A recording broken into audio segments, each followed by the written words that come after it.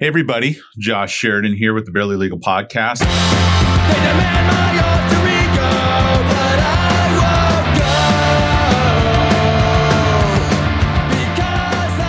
won't go. On today's show, we have my mentor in the world of music, Gabe Echezabal. God, I'm getting better at it. That's the most stressful part of my week is pronouncing your last name.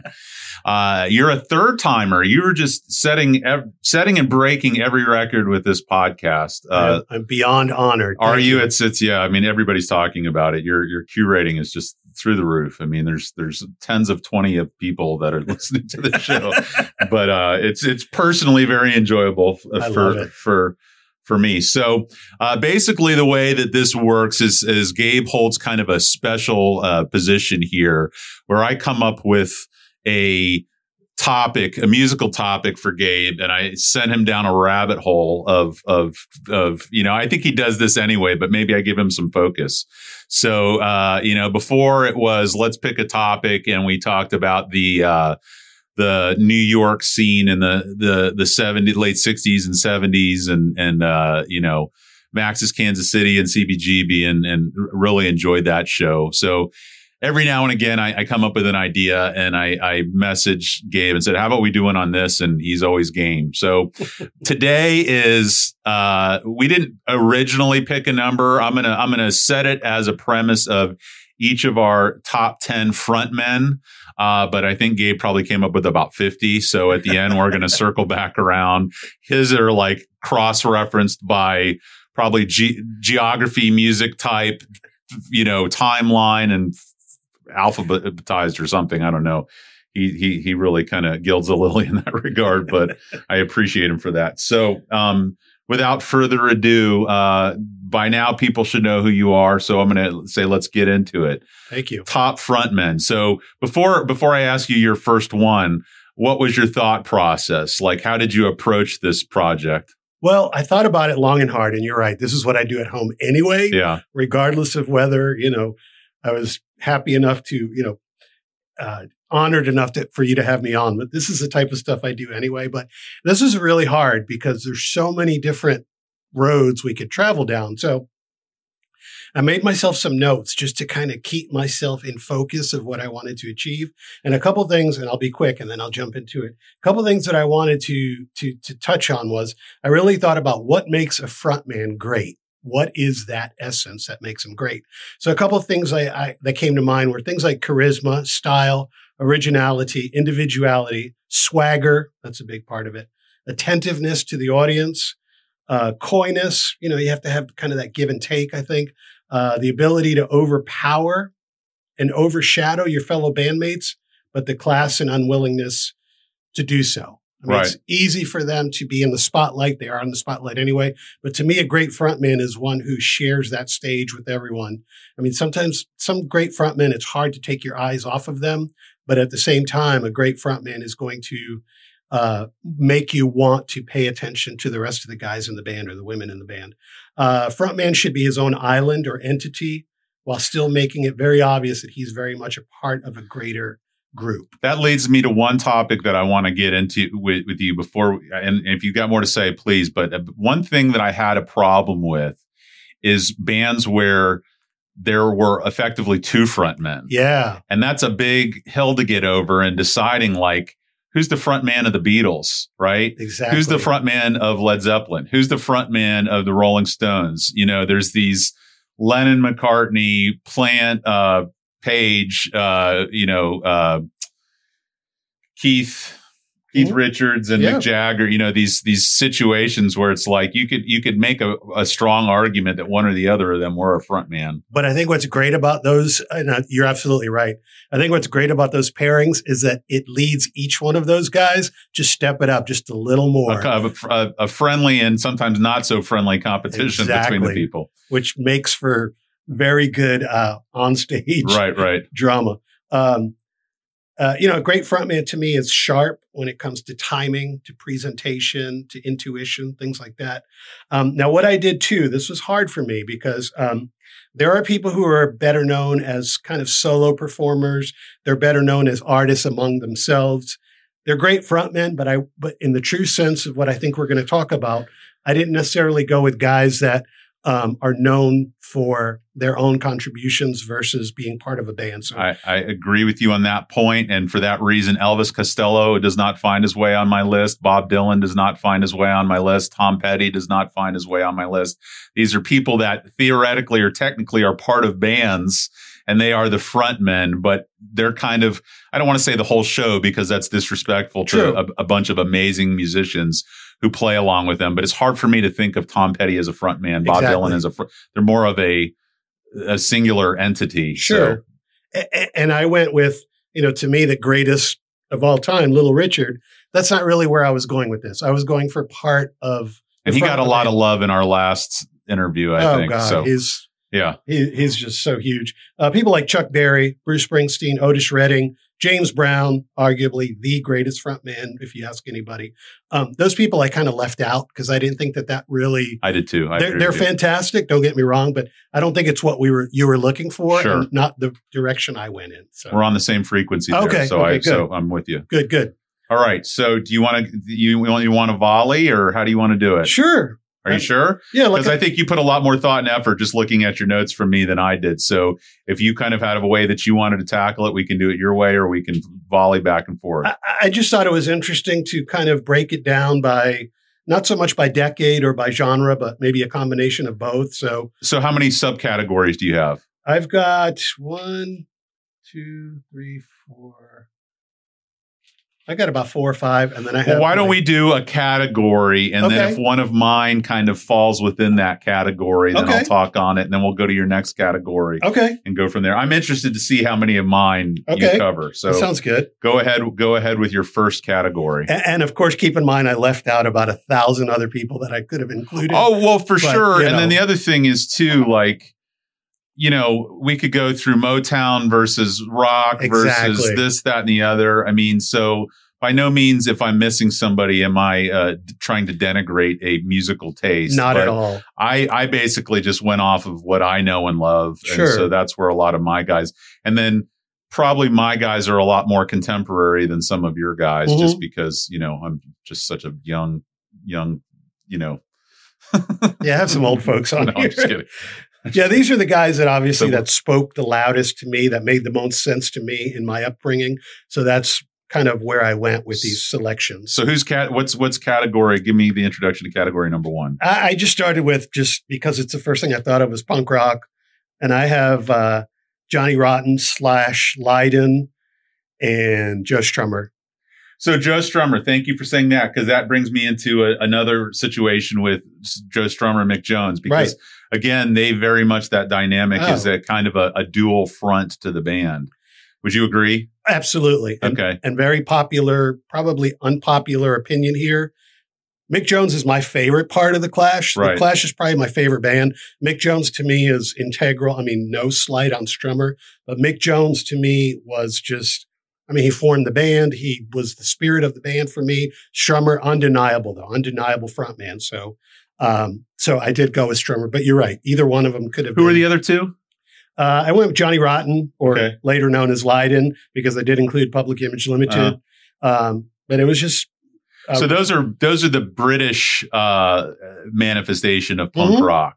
Okay, so that's interesting because there's a whole other punk rock conversation that you can have. true. Okay, I don't know. I don't want to get ahead of myself here, but so what is it about these people that you love, and what is it that spoke to you about these people? Well, the thing about Johnny Rotten, Just attitude, just irreverent. and fuck you to the like.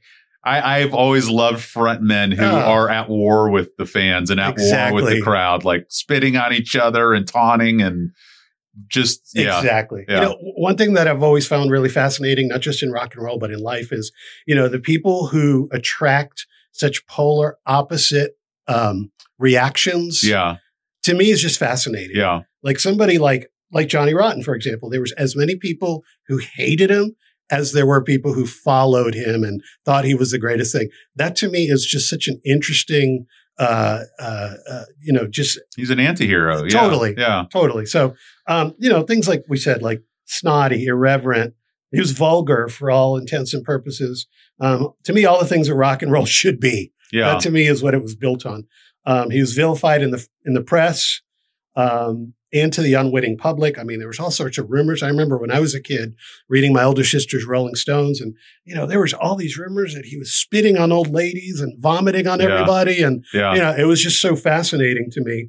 And to me, the greatest line any frontman has ever delivered was on that very last show he ever, the Sex Pistols ever played in America in January of '78 at Winter Lane in San Francisco. After all the hype and after all of the, all of the buildup around them, they played a short show. And then at the end, he laughed and he said, "Did you ever get the feeling you've been cheated?" Huh. And that just drove it home. That was just like, that is proving just where his intention. Yeah, just the shit-eating, the eternal shit-eating grin. Exactly. It was brilliant. People were pissed off, which made it even more brilliant. And again, taking it forward with Public Image Limited, who, and I would have to agree, and I see him hanging on the wall right behind me.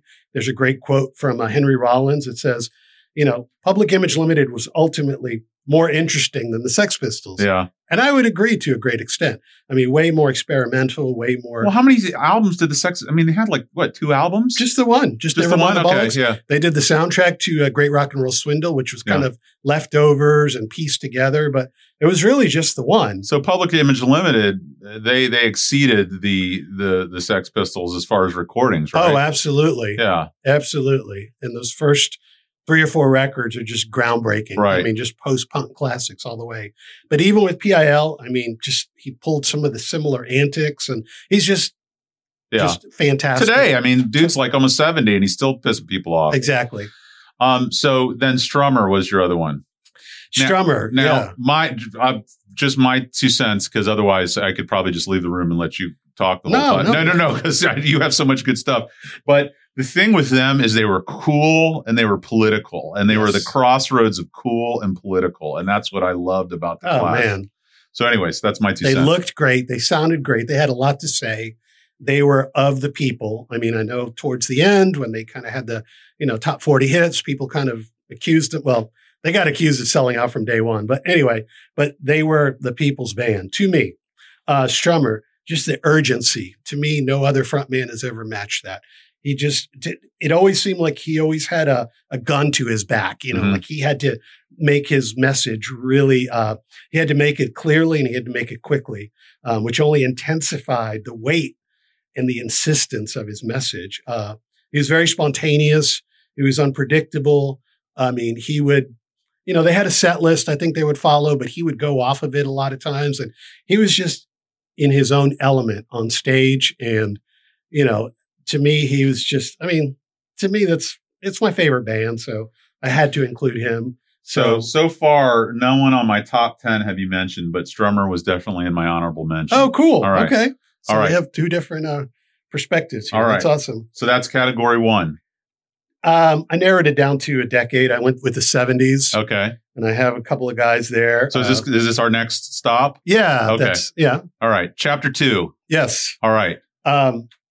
Again, and I've gotten into a lot of arguments about this band, and I know people who grew up with them in the later era maybe don't have the same respect or love for them, but I went with Steven Tyler, Aerosmith. Okay.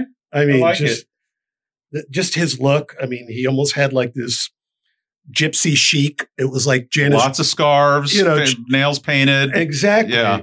The scarves. To me, he set the tone for what would come 10 years later with the hair metal.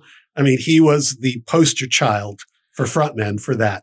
I have a strange relationship with them because when I became aware of them was when they were kind of getting into Maximum Cheese Factory, exactly. With Pump and all these things where they almost became more of a caricature of themselves. Exactly. But there was that 70s era where they were very much on the cutting edge of a lot of music and the Boston scene, just a lot of great music around that time. So there's kind of 2 Aerosmiths in my view. And so I think the earlier one had a lot more artistic merit, whereas the kind of later incarnation became more of a kind of like I said, a caricature of themselves. But Yeah. definitely. But I appreciate them very much, and I love both versions of them. Oh, but, yeah. No, yeah. me too. And, obviously the times that I've seen him live have been later. I mean, I didn't see them live myself until Permanent Vacation around 87. They still knocked me out. Oh, Angel's one of my favorite songs. I love playing What It Takes on guitar. Yeah, But those first 5 albums, like especially Rocks, yeah, especially Get Your Wings. I mean, those are just, to me, rock and roll classics. And yeah. he's just such a show off.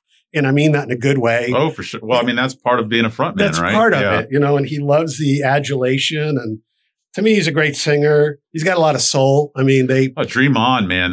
He had some notes in that song that your blood just curdles. Exactly. And on their live album, that live bootleg, it's called, he does a cover of James Brown's Mother Popcorn, which is it's outstanding. So Steven Tyler, I could not pass him by. Okay. Because to me, he was fantastic. Alice Cooper. So Alice Cooper, so this goes back to the discussion of were they a front man or were they their own thing? Right. I mean, so that's another one that I thought of from the kabuki kind of aspect of what he did. I mean, you can argue that, one of my near and dear loves death metal and all the corpse makeup that everybody wore, that he was the very first to kind of get into that whole part of it. But I didn't put him on because I wasn't sure if he fell into the front man. I would say yes and no. I mean, I had a hard time with it. And 2, I was like, should I include him? Should I not? The thing with him was, when the band first came up, they were the Alice Cooper was the name of the band. Sure. So they were a whole entity, a whole group. But obviously he kind of rose. What's his real name? Vincent Fernier. Okay. Yeah. But to me, he just kind of, another one, he's a perfect example of what I was talking about with Johnny Rotten. I remember when I was a kid growing up, again, looking through my sister's rock magazines. I mean, the guy was scary. I mean, he scared me, literally. Oh, for sure, yeah. I mean, he looked like this, he had just rolled out of bed. He looked like he had all this smeared makeup on him. He had snakes on him, bottles of whiskey. It was he just looked like he was from another planet. Right. And I love that now because now that I've gotten older and, I've gotten more into his music and I know more about him, that was kind of it was kind of farce. It was kind of a persona. Did you see the Supermensch documentary? Oh, yeah. Oh, he basically just plays golf all day. Exactly. I mean, he's like an old white dude, now. But I mean, still, even in today, I think, He's a born-again Christian. Yeah. He's been sober for 30-something years. So it's an act. It's more. Oh, for sure. It's more driving the point home that was a persona. And you almost can't talk about him without talking. I'm blanking on the name of his agent, but that was such a great documentary. Oh, yeah. Shep Gordon. Shep Gordon. Yeah. And the business side and how he became almost a caretaker and a best friend. I mean, to this day, they're like best friends. Oh, yeah. So, they're still an entity. He just had that kind of, the thing about him, talking to him now, and I had the pleasure of interviewing him last year, which was a huge, I didn't know that. Huge thrill. Is it just written or is there? It was, it got published. It was actually my first cover story in Creative Loafing. It was last fall. Do you have it somewhere electronically? Yeah. Send to me because I'd love to see that. It just talking to him. It's funny how it was a joke the whole time. I mean, I don't mean that by the music, but that was the whole comedic kind of the tongue-in-cheek type of thing, but people bought it. You know, people fell into it, and people were so scared of him. Well, I have this conversation with my buddy Andrew Domestico. I don't know if you're aware of him. He's a local musician, but he has a couple of different incarnations of his music. One is Achilles, but the other one is Blade of Sur, which is his death metal thing. And so we're always talking about the most pleasant, nicest, sweetest, caring people we know listen to the most crazy, insane, horrible music. Yeah. And it's almost, it's this duplicity, but, again, with Alice Cooper, you see him, like you mentioned, it looks like a mental patient. Totally. But he's this low-key dude. So I always love that about that sort of thing. And what's even cooler about him now is that the persona, it's even more effective now that he's older and he's an older guy and he just looks creepier. Sure. I don't mean that as a slight against him. No, for sure. Yeah. It just adds to the characterization, which 100%. Is brilliant. Finally, I know we talked about him earlier and we were talking about the dual partnership with Jimmy Page, but I mean, I had to go with Robert Plant. All right. So that's my number 7. All right. So we're into my top 10 now. Just the command, the power, the sex, unbuttoned shirt and the jeans riding low and slithering around on the stage. And I mean, that's kind of, just he oozed that, probably one of the first. I mean, maybe Elvis, you could say Sure. beforehand, but in a very kind of blatant sexually way, I think Robert Plant just embodied that. absolutely.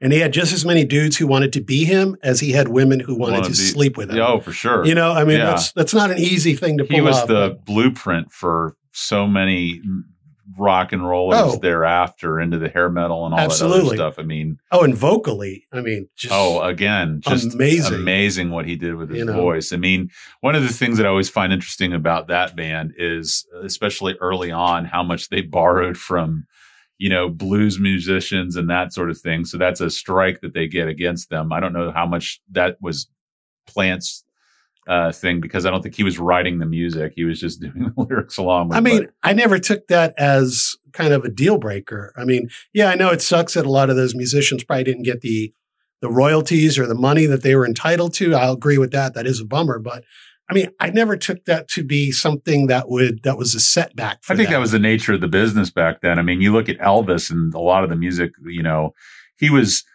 singing in a quote unquote black voice songs that were written by African Americans who sang them just as well as he did, but they didn't want it coming from that face or that, person. Exactly. He was a more, acceptable, vessel for that music to arrive through.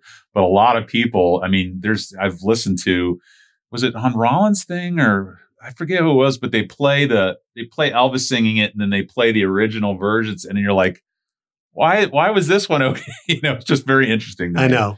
So in any event, but not to get off track, Robert Plant 100% agree with. He was my number 7. And I don't think Plant or Page would be the type to downplay the fact that they borrowed that stuff. Oh, for sure. I think they saw it as honoring it more than pilfering it. Exactly. Yeah. Exactly. I went on to the topic of metal. So are we chapter 3? Yes, I'm sorry. Chapter 3. No, yes. We're good. So now we're getting into my world, and yes. I'm going to see there's 3 very specific metal vocalists in my top 10. I'm wondering. Okay. You had to at least get 2 of the 3. Okay. My first one was Rob Halford. Nope. The Metal God. All right.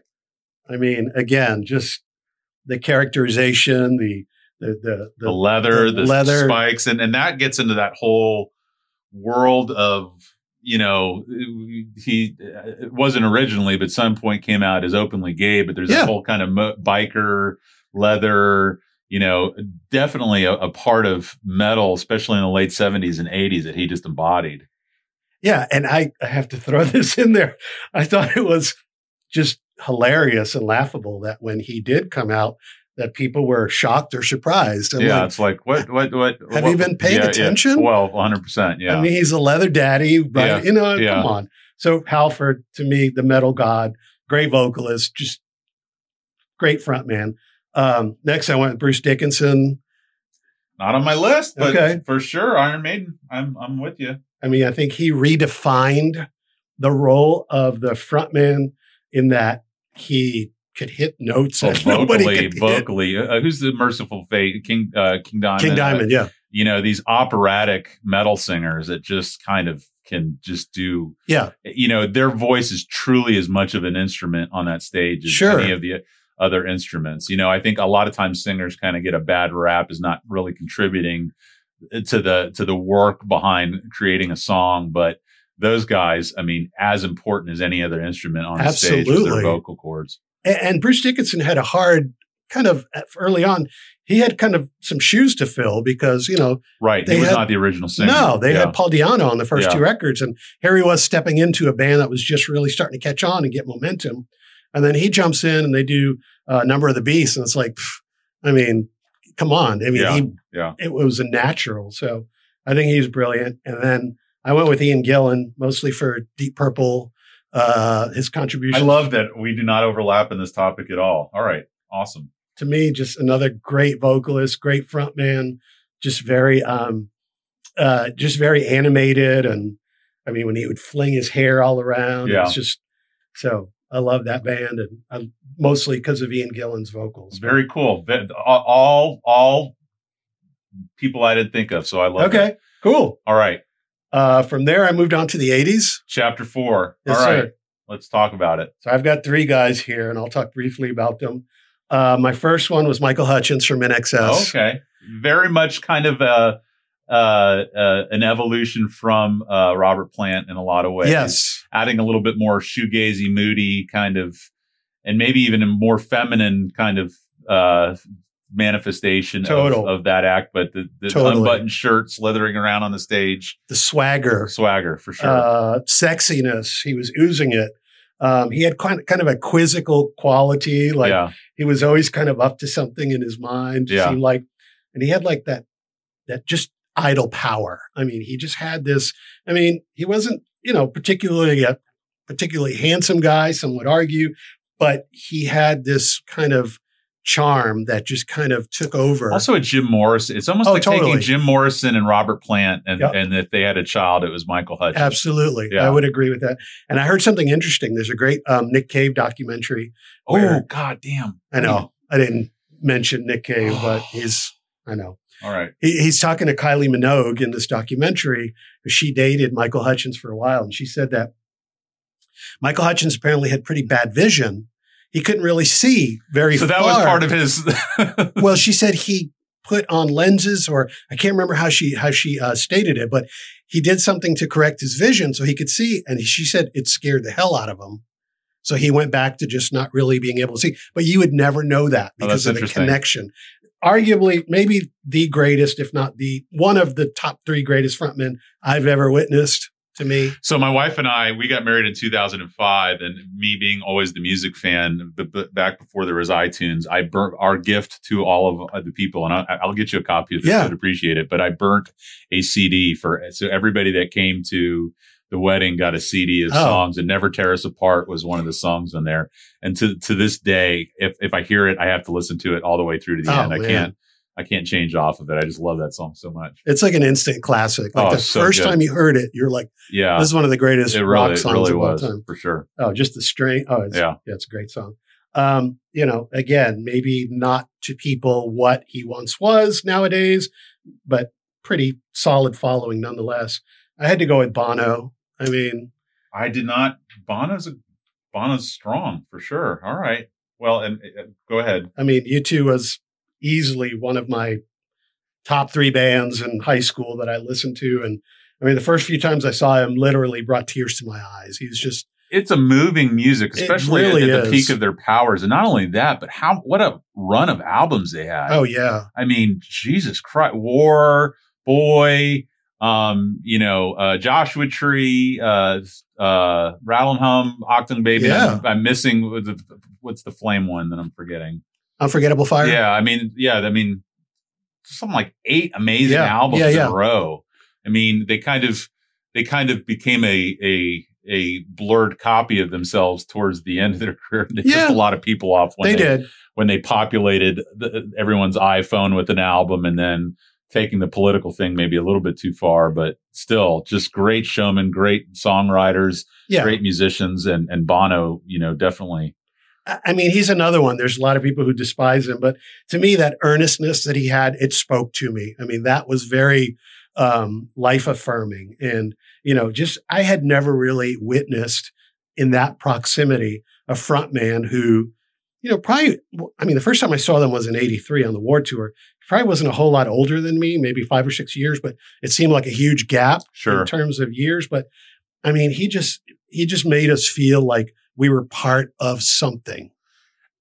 It's weird because it's a different look on the same type of thing Strummer did. Again, it was cool. Again, it was political, but it was in some ways a lot more epic or orchestral or kind of, I don't know what the word is that I'm looking for, but it almost true. You felt like you were at a rally when you're going to I mean, for me and my friends who were really crazy about him, I mean, and this term gets thrown around a lot, but he was a hero. Yeah. He was total hero to us, I got to go eat at his hotel in Dublin. Oh, yeah? And so, it's funny because I've got a good friend, Dave Sweeney over here, who's from the part of Ireland that my family comes from. And so I always like to talk to him about Irish things and what do people think about Bono over there. But we went, and my wife in 2008 for my birthday got us a trip to St. Patty's to be there in Dublin for St. Patty's Day.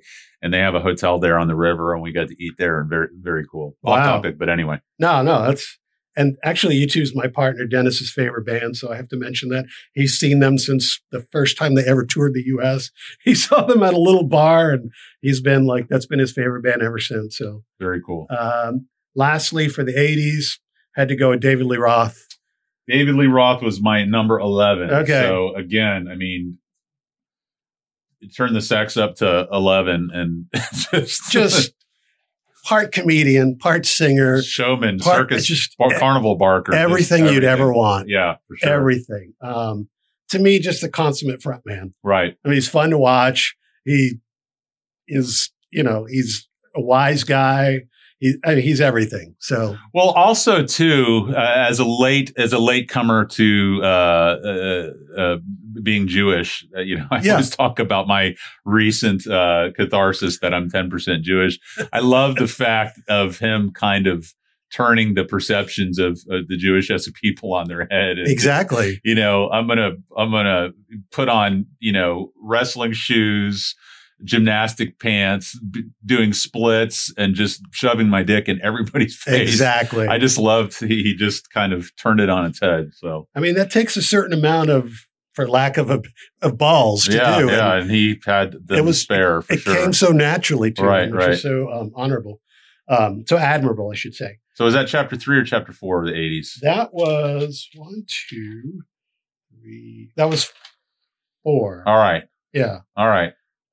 This isn't so much divided by time or place or decade, but I went with 3 guys. I grouped them together because to me they're similar. Chapter 5 is the catch-all. Got it. All right. These are the audacious, fearless, unflinching, just balls out. I'm excited about how little overlap we've had thus far. But here comes great. Your catch-all. I had to go with Iggy Pop. Number 4 in this one.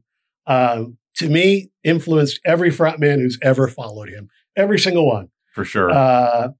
He's the bravest, the boldest frontman ever to me. He really showed that there was no barrier between him and the audience.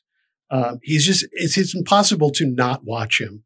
As much as I love the Stooges, as much as I love the stuff he did with David Bowie and with somebody who you really like with Josh Homme from Queens of the Stone Age, I mean, you just can't take your eyes off the guy. Well, if physicality is a metric by which we judge a front man, I don't think there can be another Iggy Pop. Never. You can't, there's no one who's going to be more Iggy Pop than Iggy Pop. Exactly. I mean, blood, sweat, leaving it all on the stage. I mean, that's the reason he's ripped to this day without an ounce of fat on him, is he just puts it all out, stage diving, jumping around. I mean, he just doesn't calm down, just all over the map.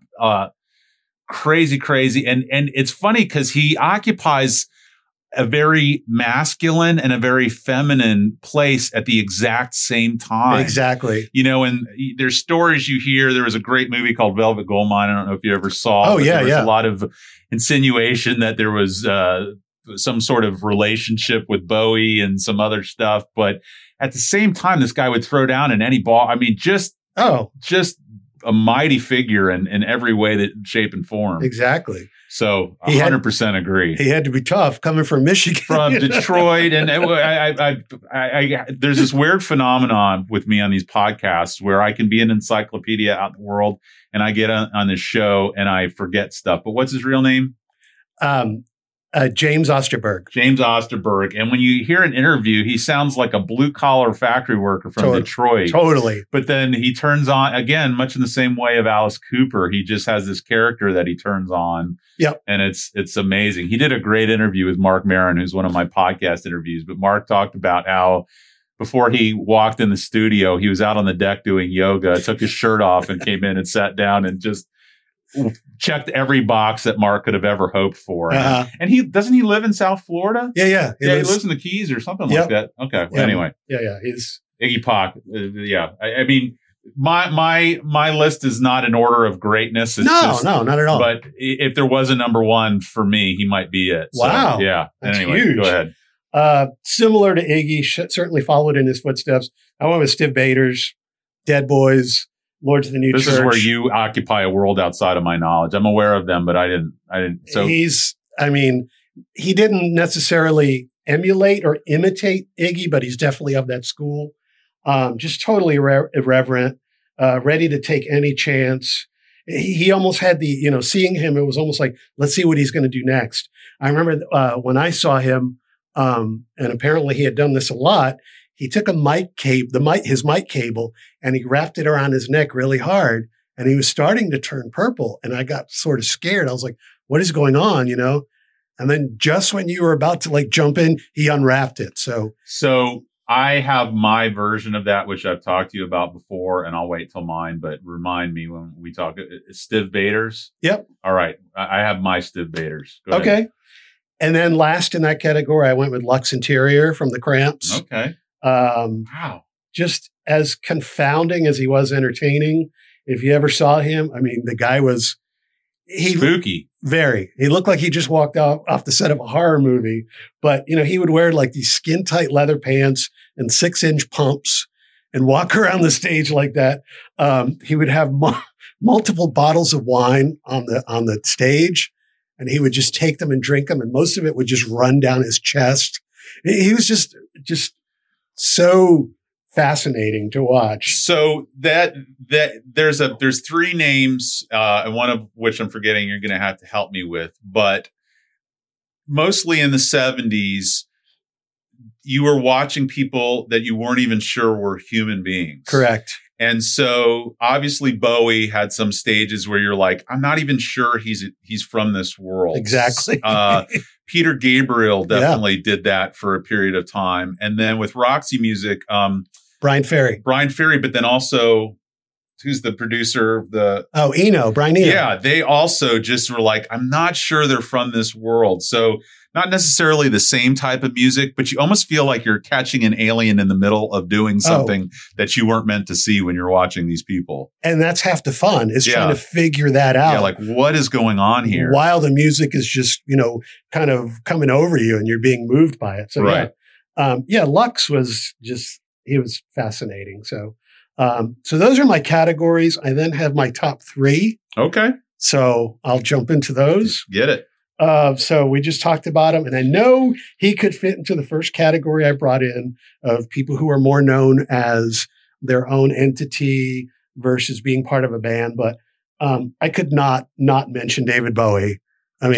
He's my, if I'm on an island with one person to listen to, it's Bowie.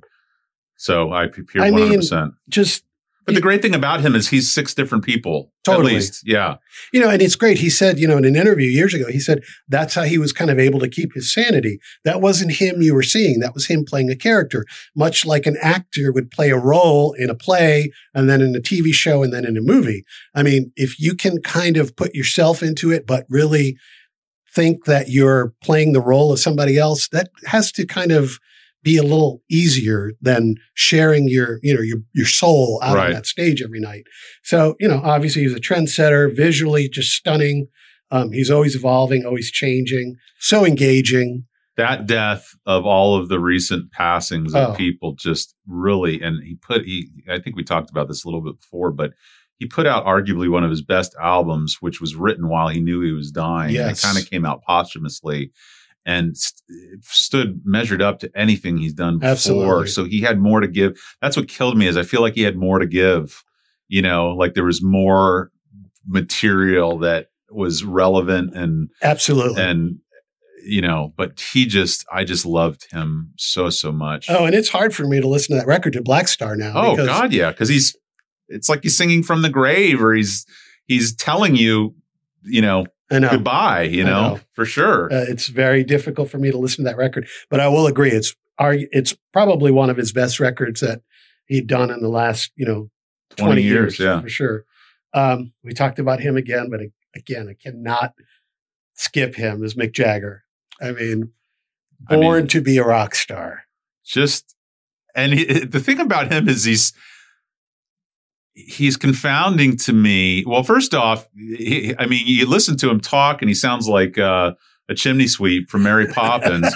But then you listen to him sing and he sounds like he's from Muscle Shoals or from, Motown or whatever. Exactly. And then one of the most awkward people on stage, but somehow made it. I mean, he's a horrible dancer, but at the same time, he almost created his own way of being. I mean, there's that video. I think it's Start Me Up where they play. You can watch the video without the music, the way he's dancing to it. And you're like, what the fuck is this guy doing? But he just makes it work. I mean, he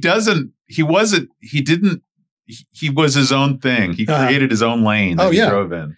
And a great thing about him is, I don't know if you feel this way, but a lot of times it's really difficult to make out the words that he's singing. Oh, yeah. It's hard to make them out. And I remember, as a kid, I'd heard Tumbling Dice off XL on Main Street. I didn't really know the words. And then when Linda Ronstadt had a hit with it, she put it out as a single. I was like, those are the lyrics. I had no idea what he was saying. But, just the attitude, the strut, the exhibitionism. He was a total extrovert on stage. I mean, he just commands attention. And don't get me wrong, Keith, again, is just a bad boy. Exactly. And without Keith, there is no Stones. And smokes and soul and... But that was, to me, I love the fact that he threatened our president with a knife at some point in his history. But to me, that's the greatest. We talked about this earlier, the greatest dual partnership, and that they're kind of nudging each other for a little bit more of the spotlight. I mean, that's just brilliant. So yeah, Keith, I'm a huge fan of, but I got to give it to Mick there. Number one has always been my number one, probably for decades, and I don't see it ever changing, especially since he's left us, but I got to go with Freddie Mercury. Ooh, how the fuck did I miss Freddie Mercury? Part of the reason is I wrote this list like 10 minutes before you. Okay. No. I mean, come on, go ahead. Freddie is just, to me, he was intrepid, humorous, brave, cheeky, bold, unfettered by criticism.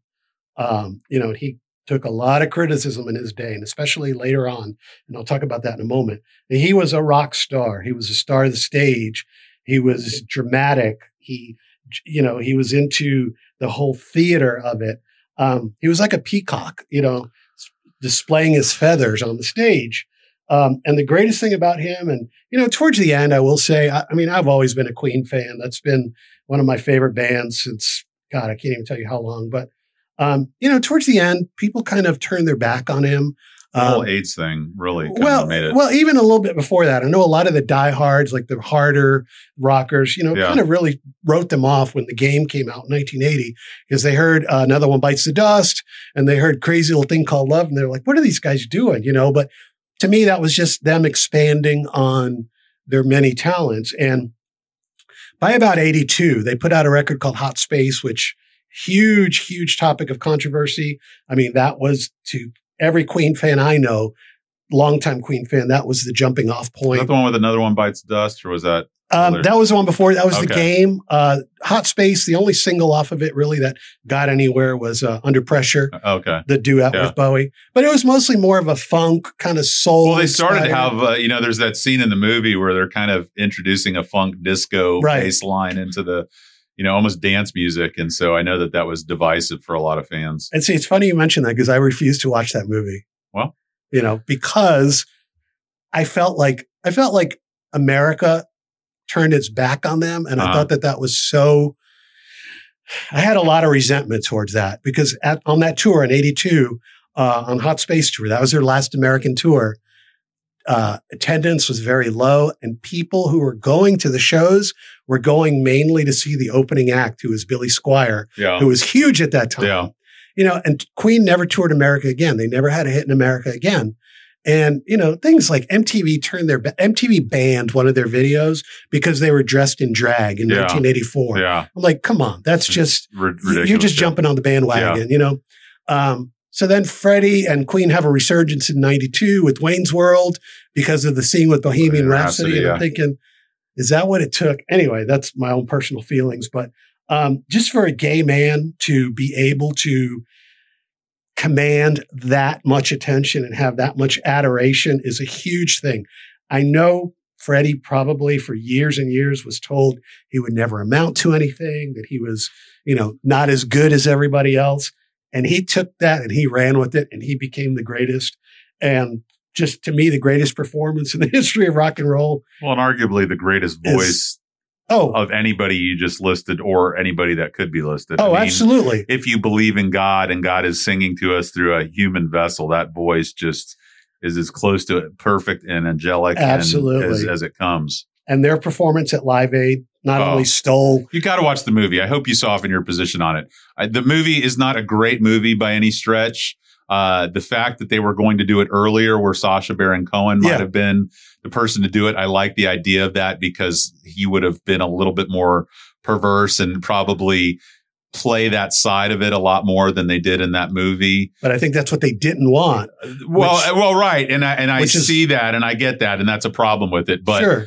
But what that actor did with it was pretty impressive too. I mean, he studied the moves of Freddie and got him down pretty damn good. No, and that's what everybody has told me. Yeah. People have pleaded with me, like, Well, far be it for me to push you over the edge, but one day at some point, I'll probably wake up one day and say, you know what, I'm going to watch it today. But for right now, keep your expectations low, and as a novelty, it'll be interesting to you. I just haven't been influenced or haven't been interested to watch it because it goes a little deeper. It's these feelings I have of, nobody cared about him at the end. And now he's being, viewed as like this long lost hero, which is great. Don't get me wrong. I want people to know the greatness he achieved while he was on this planet. But I don't know. Well, if you go through visual artists and look at what space they held while they were alive versus when they died, exactly, much in the same way. True.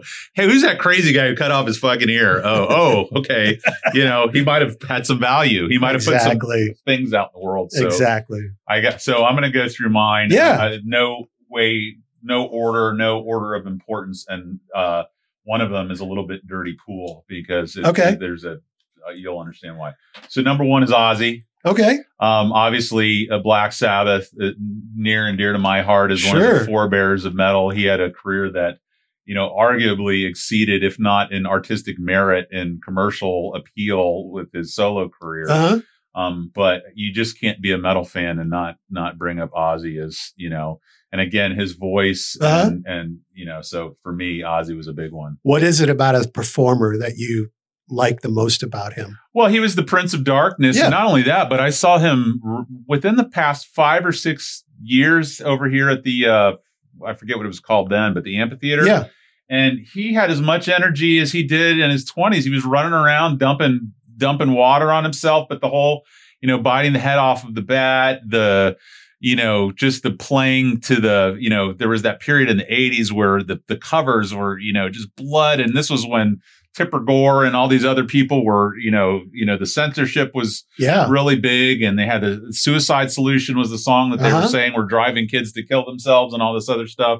And, it's the poking at the social mores of the time. Definitely. Tongue in cheek doing so. And again, much in the way you look at Alice Cooper, I mean, he's kind of just this old English dude who just walks around and mumbles to himself. But, he gets on stage and he turns into something else entirely. Well, and they were villains. I mean, those guys were the villains of rock and roll, which to me, we kind of need. We need that. And I don't see villains. I don't see a whole lot of them anymore. Why? So do you know Rob Sexton?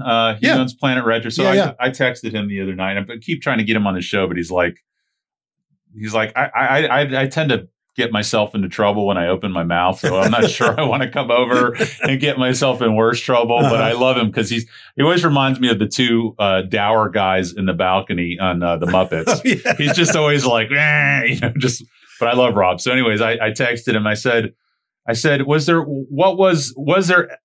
is the current punk rock, or what was punk rock after rap music?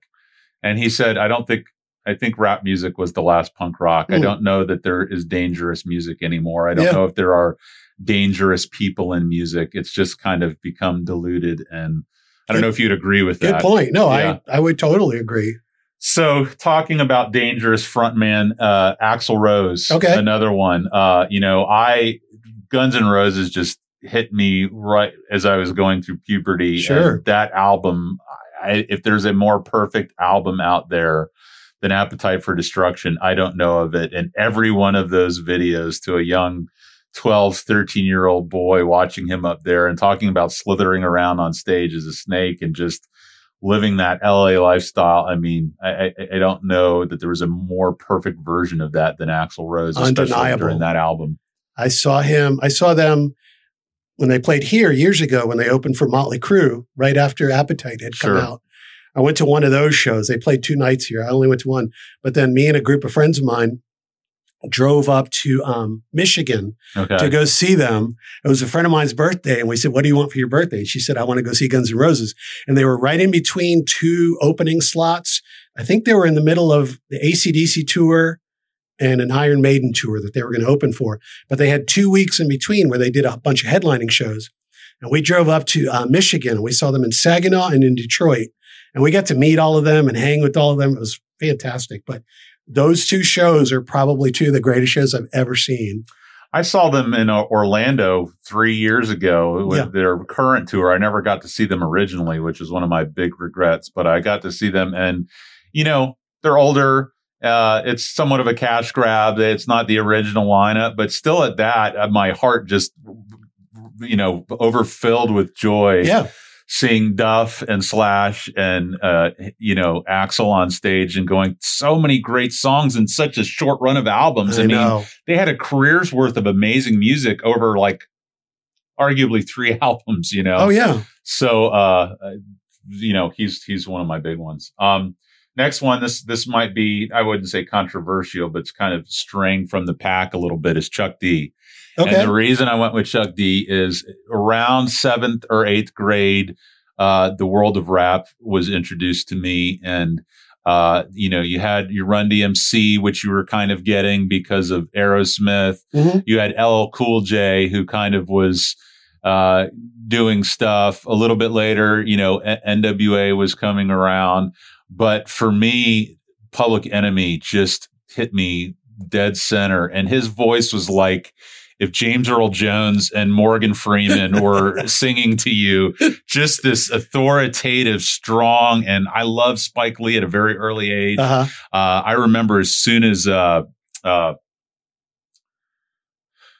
course, I'm going to forget the movie now, but Fight the Power song, when, you know, when that. Do the Right Thing? Do the Right, thank you. When that came out, I remember as soon as that came out on VHS, I got my parents to let me rent it. And if you remember the beginning of that movie, Rosie Perez dancing for the entirety of that song. And it's just like, this is something is being said here. Something's going on here. And, you know, I always have this kind of white guilt about, you know, taking ownership or liking or whatever about it. It's like, this speaks to me. I'm not who he's speaking to, but it speaks to me. And I've always loved it. And he's always, from that world of music, been, you know, my favorite. Well, they were one of the artists, one of the groups that, you know, listening to them, you felt kind of like you were getting an education. Oh, for sure. You know, you had to like go and most of my heroes don't appear on any stand, you know, John, you know, I had no idea about John Wayne before he told me about John Wayne. I had no idea about Elvis Presley before he told me about Elvis Presley, you know? So it was kind of like,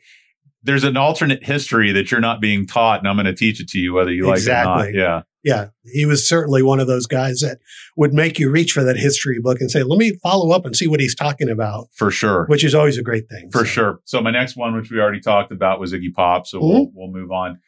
Here's one that meant a lot to me, but he is definitely not the traditional mold of a frontman, but David Byrne.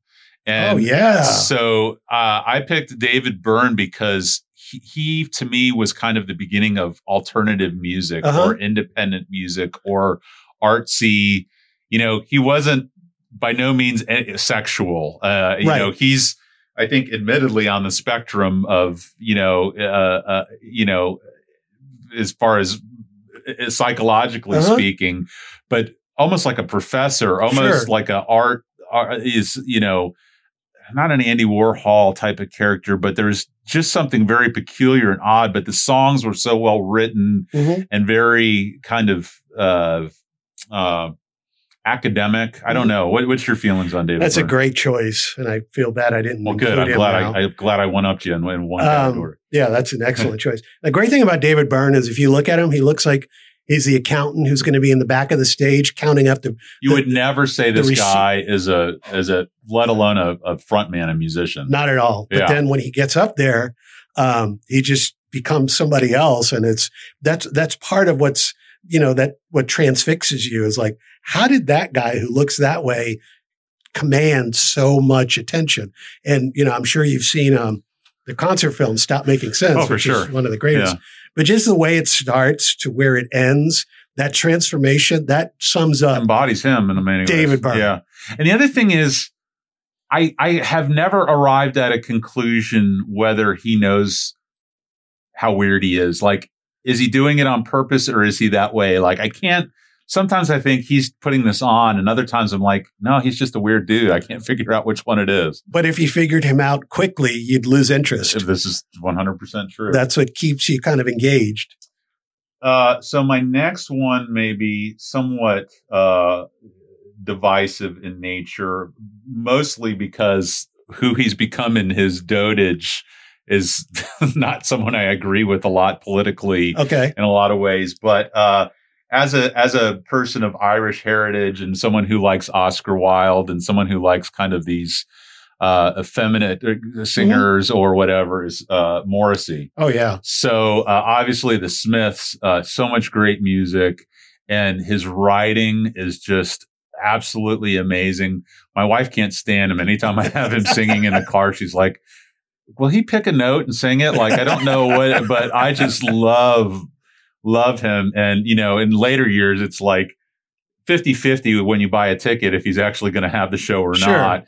And then any show that you go to, I saw him over at, what's the one over in St. Pete? Mahaffey. And everybody goes and buys a drink during Meet His Murder because they don't want to watch the movie that he's playing in the background. But, a great performer, a great showman, a agitator, very willing to kind of get in anybody's face and challenge them politically, intellectually, whatever the case may be. And so, anyways. And again, almost an anti-hero. To Very look at much him, so, yeah. You would never guess that he would front what's now probably the most revered and arguably the most important band of the 80s. Yeah. Looking at him.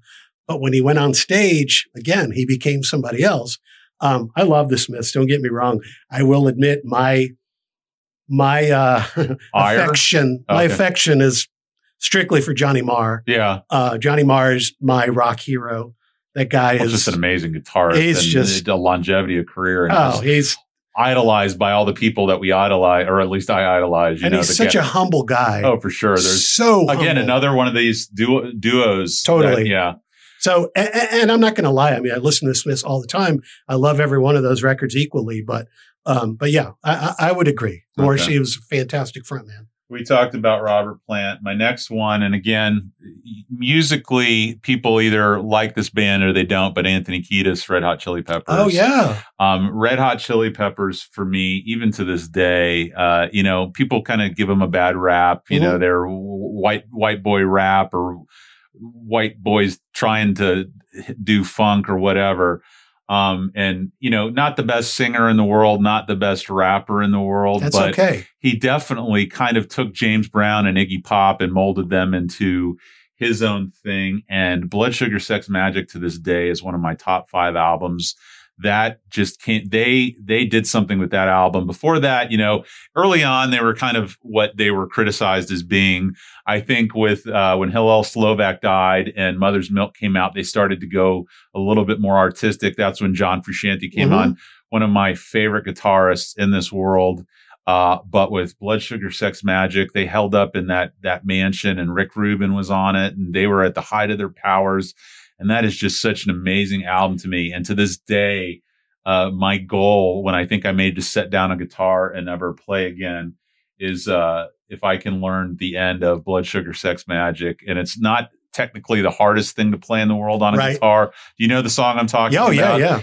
There's like an end 4 minutes that's just Frusciante and this kind of spiral guitar chord progression. And for something, and there's even a part in the song where you can hear it's raining and cars driving through the rain. And something about that is so haunting and beautiful to me. That is the golden ring for me on guitars. But in any event, That's a great album. not talking about the guitarist, Anthony Kiedis for me. Yeah. I mean, such a meaningful band, such a meaningful person. Oh So, yeah, I'll agree with that. He's very very exciting and fun to watch. So then my number 9, musically, maybe not the most merit, although he's an amazing guitar hero in his own right because of how he plays the guitar.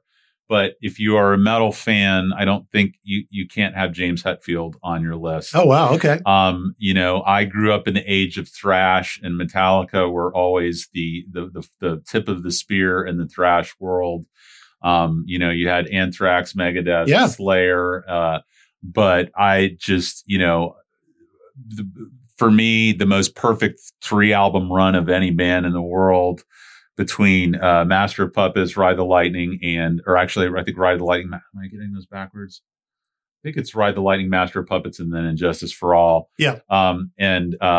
His voice kind of changed over their career. They kind of went off on a vacation with some of their poppier records, and in their later days have become touring monsters and have tried to go back and grab their earlier glory. And, they had their Napster feuds. And in a weird way, that duo, much kind of in the way of the Eagles, is not the singer and the guitarist, but the singer and the drummer, Oh yeah. So Lars. kind of a weird dynamic there. But, so that's my number 9. It's funny you mentioned them, and going back to something I said, I remember they did a great cover of Queen's Stone Cold Crazy.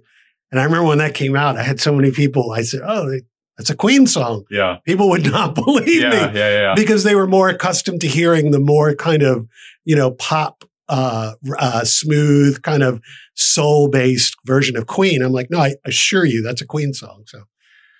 Yeah. So, I mean, as much as they get shit these days, everybody wants to shit on them. I mean, if metal, I don't think you can argue the brilliance of those albums, and Kill 'Em All as well. Oh, undeniable. So, so my number 10 is kind of a weird one. It's, I'm ending kind of on a soft note.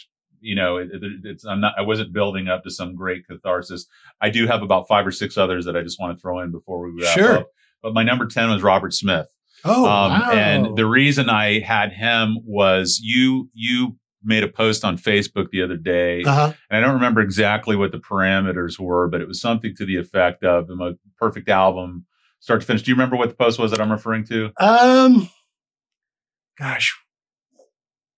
It was something about the album, having to hear the songs in the order in which they appear. Oh, right. That was one my friend Kevin brought up. Yeah. He said, he had texted me and he said, I was riding my bike and I had a mix on and I heard one of the songs from Exile on Main Street. Right. And I had to stop it because I can't hear a song out of context from the whole. And I said, that's a great question. And that's what, and I said, what's an album that you have to hear? So Disintegration, that album for me has a lot, is evocative of a lot of memories. And much of it has to do with my wife, because we would go over and study for just hours and hours on end in the library. And we kind of had these, for some reason, I had the Elliott Smith mural on the side of my building. Yeah. Elliott Smith was the soundtrack and Sufjan Stevens was the soundtrack to a lot of studying between my wife and I, because it was pleasant. Yeah. It didn't get in the way of what you were doing, but it was, there. But for whatever reason, when we got back to my wife's dorm room, Fascination would come on, Disintegration would come on. And that album just reminds me of the courtship of my wife. Oh, wow. And such a great album, start to finish. And who is there another Cure? I mean, I don't think there is. There's not another band that kind of occupies that space for me. And, you take, again, kind of this sexually unclear front man, you take the makeup, but very much shoegazy, very much kind of emotional. And he wasn't running around the stage doing a bunch of gymnastics. He was kind of more a recluse on stage. He was more kind of, you almost felt like you were intervening on something with him. So that was my number 10. Great guitarist. Yeah. Never gets enough credit. Yeah. And one thing that kind of pisses me off about The Cure, because I love The Cure, yeah, later they became popular and they were on MTV and Friday I'm in Love and whatever. But people tend to take that and let it cloud their vision of the earlier stuff. When I think of great post-punk albums and bands, I always put The Cure on there and I get so much criticism. What do you mean The Cure? I mean, listen to Faith, listen to 17 Seconds. Those are fantastic albums. I would put them up there with anything by Joy Division, anything by Gang of Four. I mean, those are up there for me. So The Cure is a band that I think people love, people are fanatical about, but there's so many people who dismiss them. And I think that that's so unfair. Yeah. So I'm gonna term this the epilogue, because we've had our chapters and then we went through mine. I'm calling this an epilogue to kind of create space from the rest of the list, because they're just meaningful to me. And if you have any ones that you want to add in, but when I talked about Dirty Pool, one of my favorite frontmen, and again, my wife's not a big fan, but is Stevie Nicks. And so talking about Stevie Nicks in the realm of frontman, she was just, we talked about Gypsy with, who was Steven Tyler. Was she very much occupied that world too? Oh yeah. I mean, they kept, the two of them kept the scarf business, in the black for many, many years. And her voice and just all of the soap opera of Fleetwood Mac and just what was going on between all the people in that band. But I don't think there is a sexier, more attractive frontman than Stevie Nicks and singing Rhiannon in the 70s. She's amazing. So, I just have always just held her in such high regard. See, I was going to go there, but I thought... So this is where I cheated, I thought maybe we'll do a female version. Well, maybe we can, but so that's where I was saying. I agree. Cool. Yeah. She's fascinating. So a couple other ones, and again, the duo frontman, and they get a bad rap, but the Gallagher brothers, Liam Gallagher, just the snottiness, the soccer hooligan kind of just, he would just, I'm not singing tonight, or I'm going to go sit up in the rafters and watch my brother try and get through and sing these songs. And, the microphone above his head angled down, and the parkas, and just his hands behind his back, and just he had that Johnny Rotten kind of you way about him. He's just an interesting character. So that one for me is a big one. I remember with Oasis, before I heard them, I read about them, and there was so much hype in them about them in the British press. And I was just not ready for the hype. And I remember, this is not long after I had started at the record store, we would get promos all the time, free CDs and stuff to, play in the store. And one of the coolest promos we ever got, and I still have it, was a vinyl pressing of Definitely Maybe. Oh, wow. A British pressing, which now goes for a ton of money. Yeah. And I was like, you know what? I'm going to give these guys a chance. What have I got to lose? I hadn't heard them yet. Yeah. I just read about them. So I took it home and I put the needle on the first song on Rock and Roll Star. Mm-hmm. And within the first, I'd say 15 seconds, I was like, I love this band. Yeah. There was just something so immediate about that sound, that guitar. And they kind of got into later albums, they get a lot of heat for being too much the Beatles, and you can go both ways on that, but big deal. Amazing songwriters, right? And just, Noel Gallagher can write amazing riffs, amazing music. And as we've seen in his later career with High Flying Birds and, some songs with Oasis, he's a great frontman in and of his own doing. But he is. I agree. They are. I hate to call them a guilty pleasure, because I think they have integrity in their music. But if I'm wanting to just drink a beer and have fun, I can put them on for hours and just be happy with every song that comes out of the speaker. So that was one. Another one, and this has been, I never liked them as much at the time, but I'm liking them more now. And it's funny because these two guys, I'm gonna talk about two guys at once. Okay. But is Maynard Keenan from Tool, and then Zach De La Rocca from Rage Against the Machine. Uh-huh. They both came out kind of in that Lollapalooza period. But Maynard is just so perverse and kind of bizarre. much in the way that, Lux Interior or Peter Gabriel, he comes on stage dressed like a woman or in riot gear or in carnival gear. And then De La Rocha is just such an agitator and very much, in the vein of Clash and kind of political music and political rock. So I really appreciated them. Any comments there? Oh, no, I would agree with both of them. Those are both pretty powerful, awe-inspiring guys for sure. And so I didn't get to touch on the American punk, nor did you really. Yeah. And obviously, there's the Ramones. So there's definitely a lead man there that we could talk about.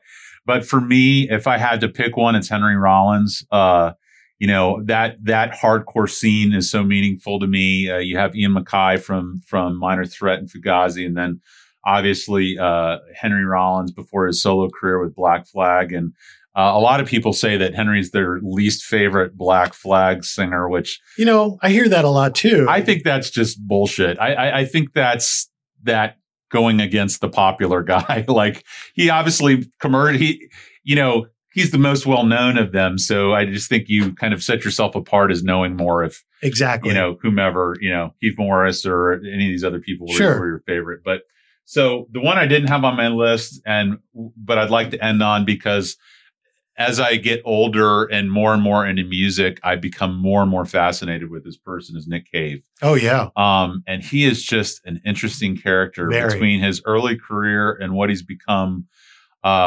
lately. It was The Birthday Party was his original band, which is very much a punk band. And now he has kind of manifested into this, I don't even know what you would call him. Balladeer, but he's just murder ballad. It's just dark, crazy music. And he's a screenwriter and writes soundtracks and, just an interesting character. But again, I always have trouble with picking someone whose name is in the title of the band as a front. Right. So, No, I understand. with the Bad Seeds, he's kind of his own thing there. Sure. But, his career, his body of work is stellar. Yeah. I mean, depending on what mood you're in, you can put on, a Grinder Man album, a Nick Cave record, or a Birthday Party record, like you said, and it'll fulfill that mood you're in. Great writer, just very literate. So yeah, I'm a huge Nick Cave fan. Well, good. So that's our frontman episode. Any closing remarks?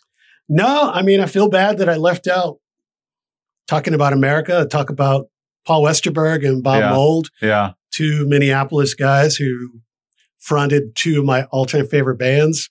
Can't leave them out, but no, I think we did a good cross-section. I think it's pretty amazing that we got through without Kurt Cobain, Eddie Vedder, or Chris Cornell coming up, because grunge and a frontman, very commercially popular. Sure. But again, I think there could be conversations about those guys as I agree. And I love all three of those guys, not to leave them out. But yeah, like I said, there were so many more I could have for sure thrown in there. But that's the great thing about these conversations, is we could do the show 5 times and have different people. So great. Well, as always, I appreciate you. As soon as you leave, I'm going to think about what my next project is. I love doing this on Facebook. I love if you're a Facebook friend of mine, I love getting people pissed off at each other politically. But another version of that for me is kind of sending you down a path musically. So yes. I appreciate it. I love it. Thank you so much, Gabe, for coming by. Always a pleasure. Thank you. Thank you so much.